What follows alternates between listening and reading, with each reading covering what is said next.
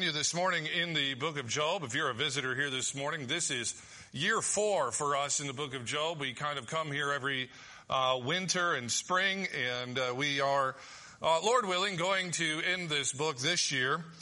If you're not aware of the book, most of the book, or the largest part of the book, is a conversation between a man named Job, who has experienced some tremendous suffering, and 3 friends who have tried to help Job understand why he suffers. And over the course of that conversation, we see that those 3 friends have a viewpoint that is not the viewpoint of God. They have come to the conclusion that Job is suffering because God is punishing him. Well, the Bible tells us that is not the case. And because that's not the case, it leaves Job unable to really explain why he is suffering. And as the book has continued on, Job has started to come to certain conclusions. And then, after the course of these conversations are over, we meet a young man by the name of Elihu, who waits for the whole thing to essentially be over before he speaks. And we find out that this man is acting as sort of a prophet. He's here to prepare Job and the friends for the arrival of God in chapter 38. Elihu gives 4 speeches. We are on the 3rd one this morning. As I mentioned last week, the first 2 speeches, the second and third speech of Elihu really speak to the heart of what he wants to say to Job. Last week we saw that the second speech was really centered around the question that Job had after all that he has gone through to ask whether or not God is fair. Is God just?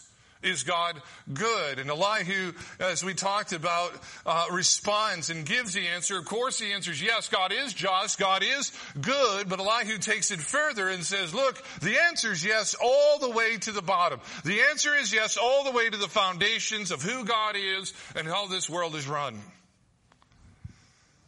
And now in the third speech, he's going to answer the third and final question that Job has put out there. And that question is summarized for us in the first 4 verses of our text this morning. We could say it this way. We could say, Job is asking Elihu, how am I better off than if I had sinned? We could put it a different way. He's asking if even the innocent suffer. If even a righteous man like Job is going to suffer, what good is being good? What advantage do I have following the Lord? Now, if you may not remember, but 2 years ago, in the cycle of speeches between Job and his friends, one of the friends attempted to answer this question. And his answer to Job was, the good is in the things that God will give you if you obey. He was trying to claim, Job, if you would just confess your sins, do good deeds, God would bless. And we saw how this is one of the foundational ideas of what is known as the prosperity theology, the health and wealth gospel.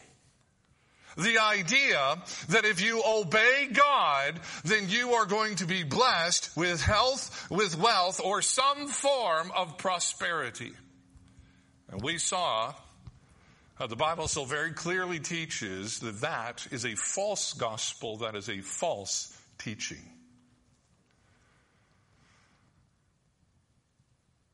As I studied this past week, I ran into a number of different ways people have tried to answer the question, what good is it being good?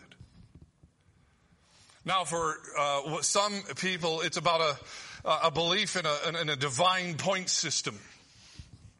Well, what's the good of being good? Well, if I do enough good things and I do more good things than I do bad things, then I earn enough points so that when I stand before God, He's going to let me into heaven because I've done enough good. And so the point of being good is the reward of getting to go to heaven.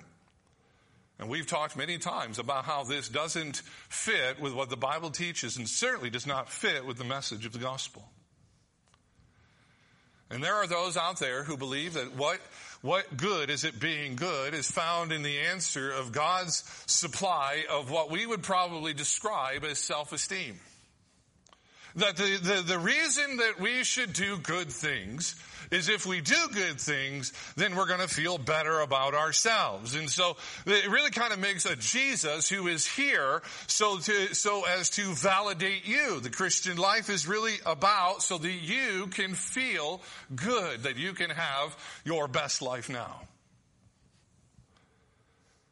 But again, if we search the scriptures, we would find that that is not the good that God points us to as to why or what good is being good. And all that to say is that the world around us and many Christians even struggle to answer this question. And so it is certainly a needful question to encounter. Elihu is going to answer the question. But as we noted at the end of chapter 33, Elihu's desire for Job is not just to answer his question, but to teach Job, to help Job, to put him in a place where he is ready or more ready for the arrival of God. And so Elihu's going to give two answers to this question. What good is it being good? And the first answer really doesn't directly answer the question, but it is a needful foundation to the answer. And that is, number one, he is going to say God is transcendent. In order to answer this question, Elihu has to take Job to the reality or to the truth that God is transcendent. Now, the word transcendent is just simply means that God is both far away and far different than human beings. In verse 5, Elihu explains it by telling Job to consider the clouds. It would be like this. He's saying to Job, Job, if it was raining right now, and you chose to do evil instead of good, would that mean it was going to stop raining?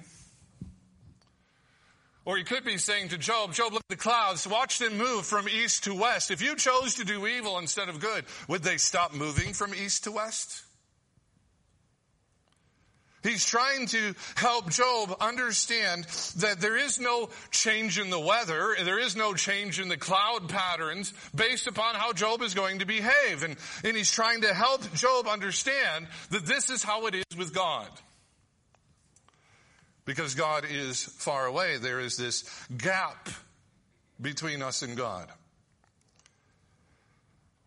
Verses 6 through 8, again, trying to teach Job, he drives this point deeper. He wants to get Job face to face with the reality of God's transcendence. And so in verse 6, he takes him to this fact that God is unchangeable. The theological word there is impasse, impassibility. It means that God, there is nothing that can impact God in such a way as to create lack.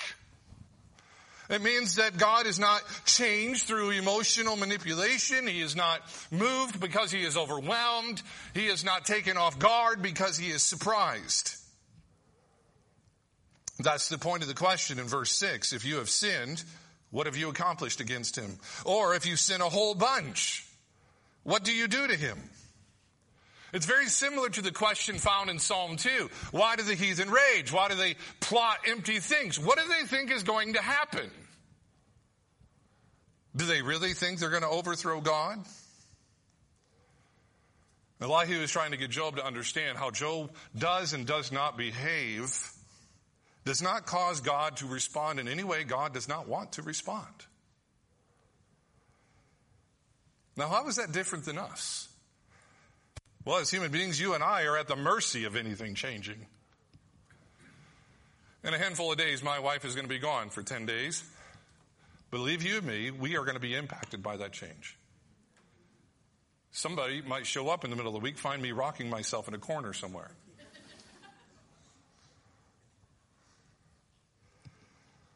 If you get a cold, how many of you have ever watched your spouse have an entire personality change because they got a cold?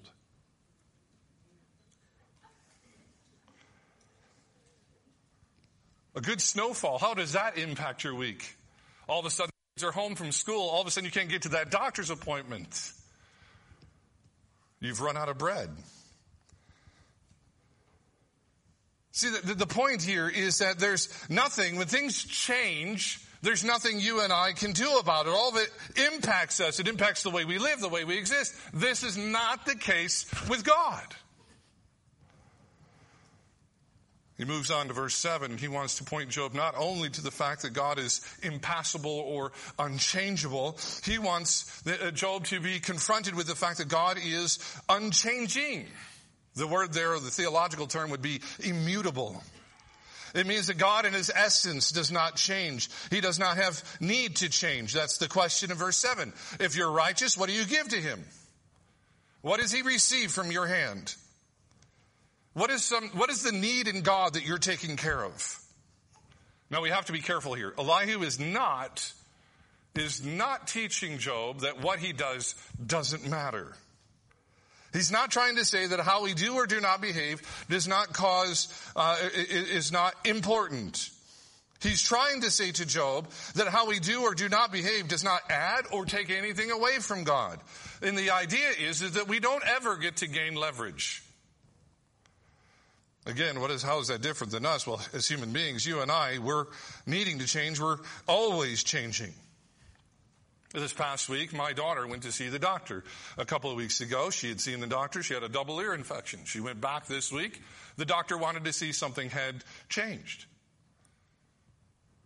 Teachers at school, this is what they want from you, whether it's a professor in college or a high school teacher. They want you to change. They want you to go from being able to not being able to do algebra to being able to do algebra. They want change. Every 4 to 6 hours, perhaps if you're a teenage boy, maybe it's every 1.5 hours, we get hungry. Every 14 to 16 hours, we get tired and we need to sleep. We need to wash. We need glasses. And because we're constantly changing, we find ourselves constantly in need. And the whole system of markets is built on this. Because we have gaps, we have places where we're weak, we run out of meat, our glasses need to be fixed, the water pressure goes out. But this is not how God is. He does not change in his essence, he never has any need to change. And the point that Elihu is making to Job is this: to ask the question, what good is being good, or what good do I get by being religious, or what good do I get by being spiritual, is actually the wrong question.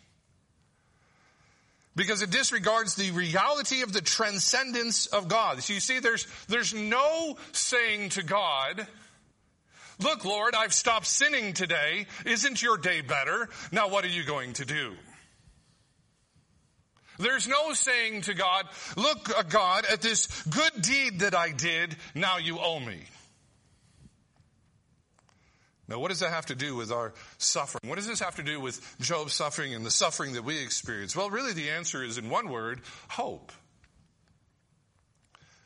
In Deuteronomy, let me explain it this way. In Deuteronomy chapter 10, there's a verse there that most of us, if we've read through our Bible, probably zoom right past. And it's just a simple phrase, and it says that God doesn't take a bribe. And the explanation is because he doesn't need to. It's because he is self-sufficient. So what does that mean for us? What's the point that the text in Deuteronomy is making? And what is the point that Elihu is making? Let me put it this way. Let's say you and another person in this church are both suffering. What Elihu is saying to Job is the person who put more money in the offering plate doesn't get more of God's attention. Because he is self-sufficient, God doesn't pay more attention when you're struggling and you haven't been able to be a part of church ministry as much. You don't get left out of the blessing because you have a tendency to struggle. Well, it seems like everybody else has their act together. And the reason for that is because God is transcendent. Or to put it a different way, it means that God's tenderness towards you is not based on you.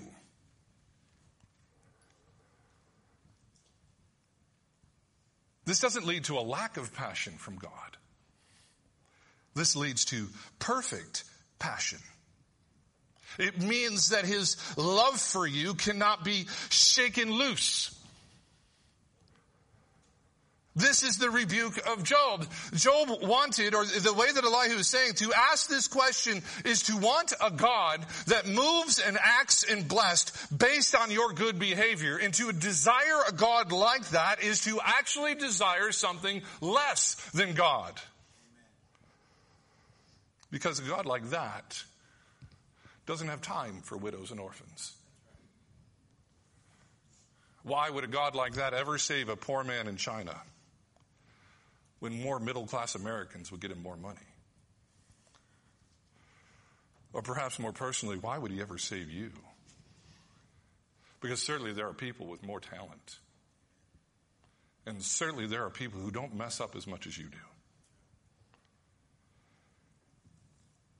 His transcendence is our security.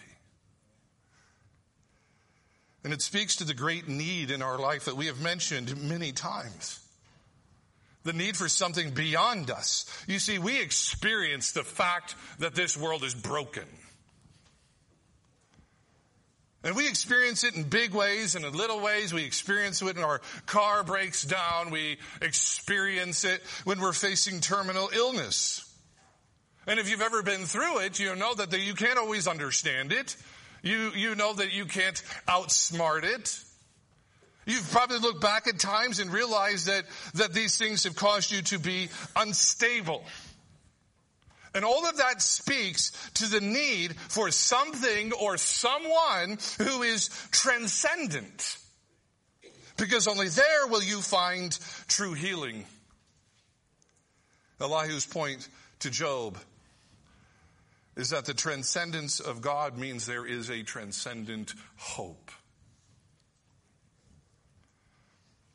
But having laid the foundation to give the answer, he now comes to the answer. What advantage is there to be good? And the answer is point number 2.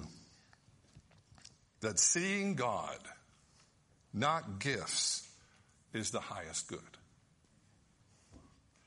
Seeing God, not gifts, is the highest good. Verse 9, Elihu gives a general description of these types of moments. The type of moment that Job is having, this kind of suffering.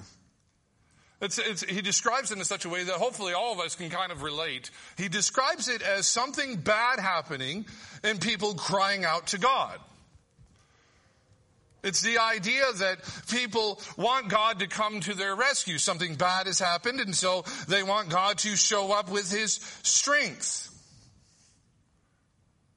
Now, he is not trying to describe all situations. He's trying to describe things that are similar to Job's situation. This is what Job has done. Something bad has happened. He has cried out to God. But in Job's situation, it feels as though God has done nothing. And the question that Job is wrestling with is perhaps God is not doing anything because I haven't made enough deposits of good deeds. Maybe I haven't warranted God's attention or help. So in verses 10 through 15, Elihu is going to drive this deeper. And Elihu is going to say to Job, there are those in those times when we cry out, but we are not crying out in faith. And then he explains it in verse 10. He says, nobody says, or nobody is crying out, where is God my maker who gives songs in the night? And the point that Elihu is saying to Job is that people cry out for God's power, but they do not cry out for God. They want the advantage of God, but they don't want a personally invested God. In the phrase there, where is God my maker, implies a personal investment. The word is actually that of sewing and knitting. But they don't want a personally invested God. This phrase, song in the nights, is the idea of comfort. They want comfort, but they don't want the God of comfort. Verse 11, we find out this God elevates humanity above the beasts by giving them wisdom and knowledge. We want wisdom and knowledge, but we don't want the God who teaches. Our New Testament puts it a very different way. In Romans chapter 1, the Bible tells us two things are simultaneously true. Human beings cry out to a God but they will not seek after the God. They will make gods and idols out of anything they can get around them, whether it's clay or wood or significant others or large houses. They will worship created things, but they will refuse, they will rebel from worshiping the Creator. In 2 Corinthians, the Bible describes it this way. There are two kinds of sorrow. There is the experience of difficulties of life that drive us, that cause us to run to God. And then there's the sorrow that produces nothing. We're just sad it happens. We just wish the consequences would go away. We don't want God. In verses 13 to 16 in our text, the key word or the key idea there is empty. To cry out to God but not want God is an empty cry. To say, I want the arm of God without the nearness of God is an empty thing. It is to want something that is empty. And the point that Elihu is driving at here is that this is never about being good enough, Job. It's about needing the grace of God. Elihu's answer is uniquely biblical. No other faith, no other sacred book teaches that God is both absolutely transcendent and perfectly near.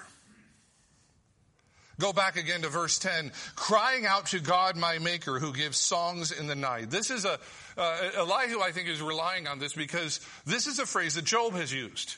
Job has described his suffering as a type of night.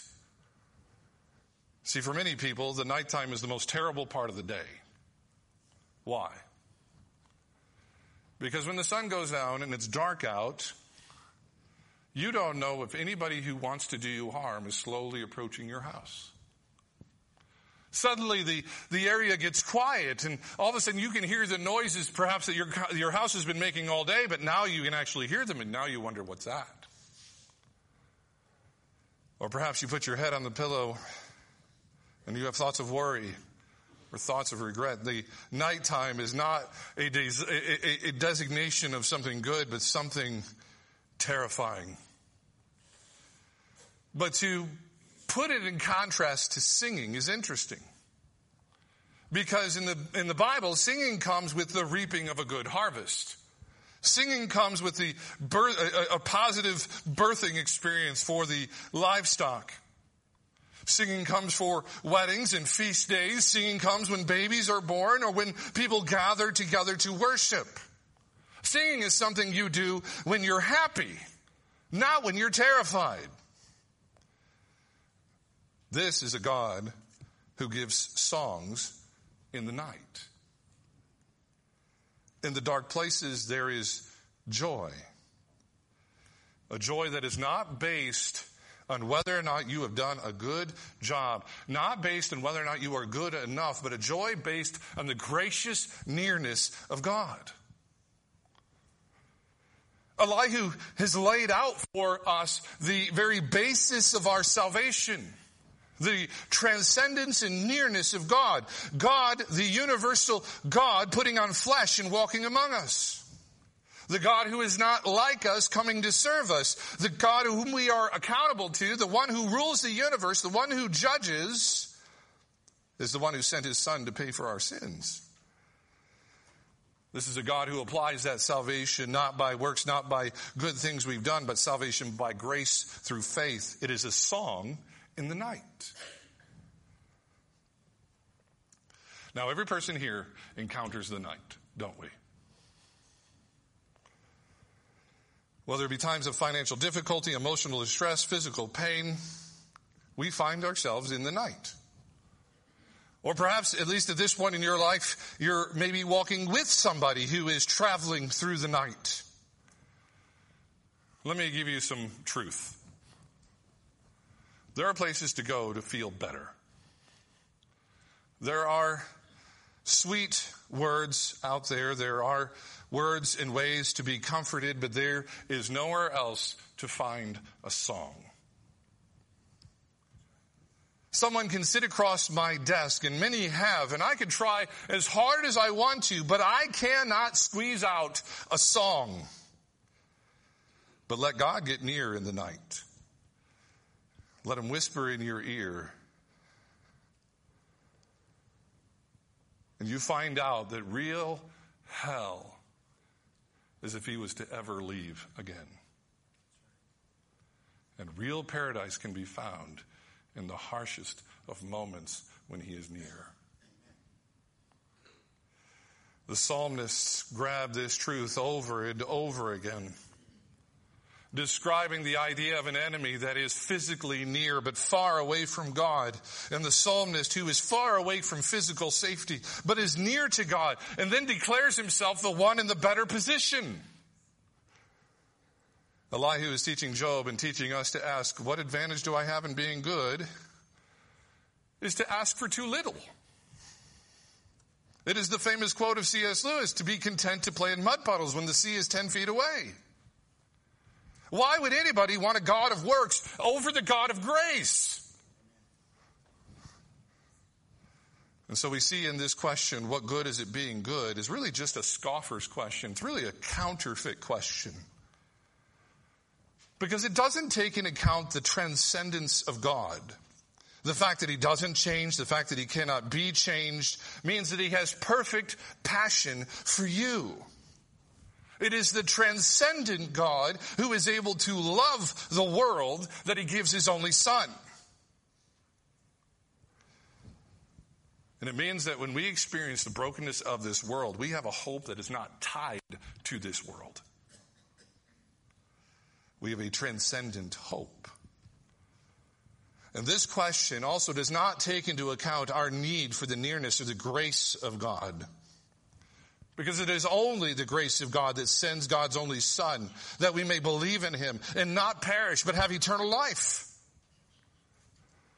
It is only by the grace of God that there can ever be songs in the night. Let's pray. Father, as we face the sufferings and difficulties of our life, let us remember the transcendence of God. Let us never settle for something that is less than God. Let us find our hope in the fact that he is not moved. He is not changed by how good or how bad, how much we struggle, how little we struggle. He is transcendent, and therefore our hope is transcendent. And Father, I pray we would always desire the greater thing, the grace of God.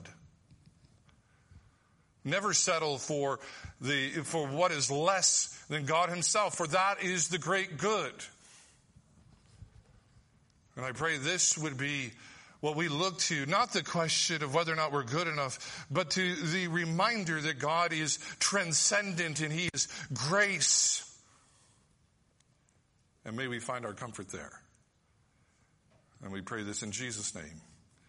Amen.